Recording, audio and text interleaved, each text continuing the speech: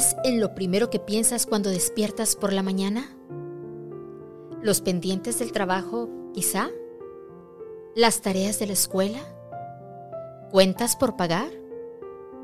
¿El futuro de tus hijos o la salud de tu familia o amigos?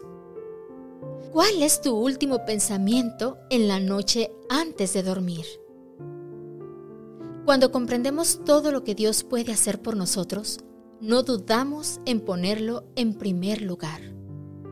Salmo 145, 5 al 7 dice: En la hermosura de la gloria de tu magnificencia y en tus hechos maravillosos meditaré.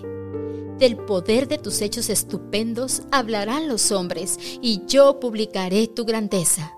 Proclamarán la memoria de tu inmensa bondad y cantarán tu justicia. Hoy martes 1 de marzo, oremos por una meditación diaria sobre el glorioso esplendor de la maravilla de Dios y para que siempre hablemos acerca de su obra maravillosa y su grandeza. De forma especial, oremos por los miembros de la Iglesia que viven en las Islas Caimán. También oremos por los evangelistas de la literatura, predicadores, maestros, obreros bíblicos y otros que quizás no puedan llevar a cabo el mismo ministerio cara a cara como antes.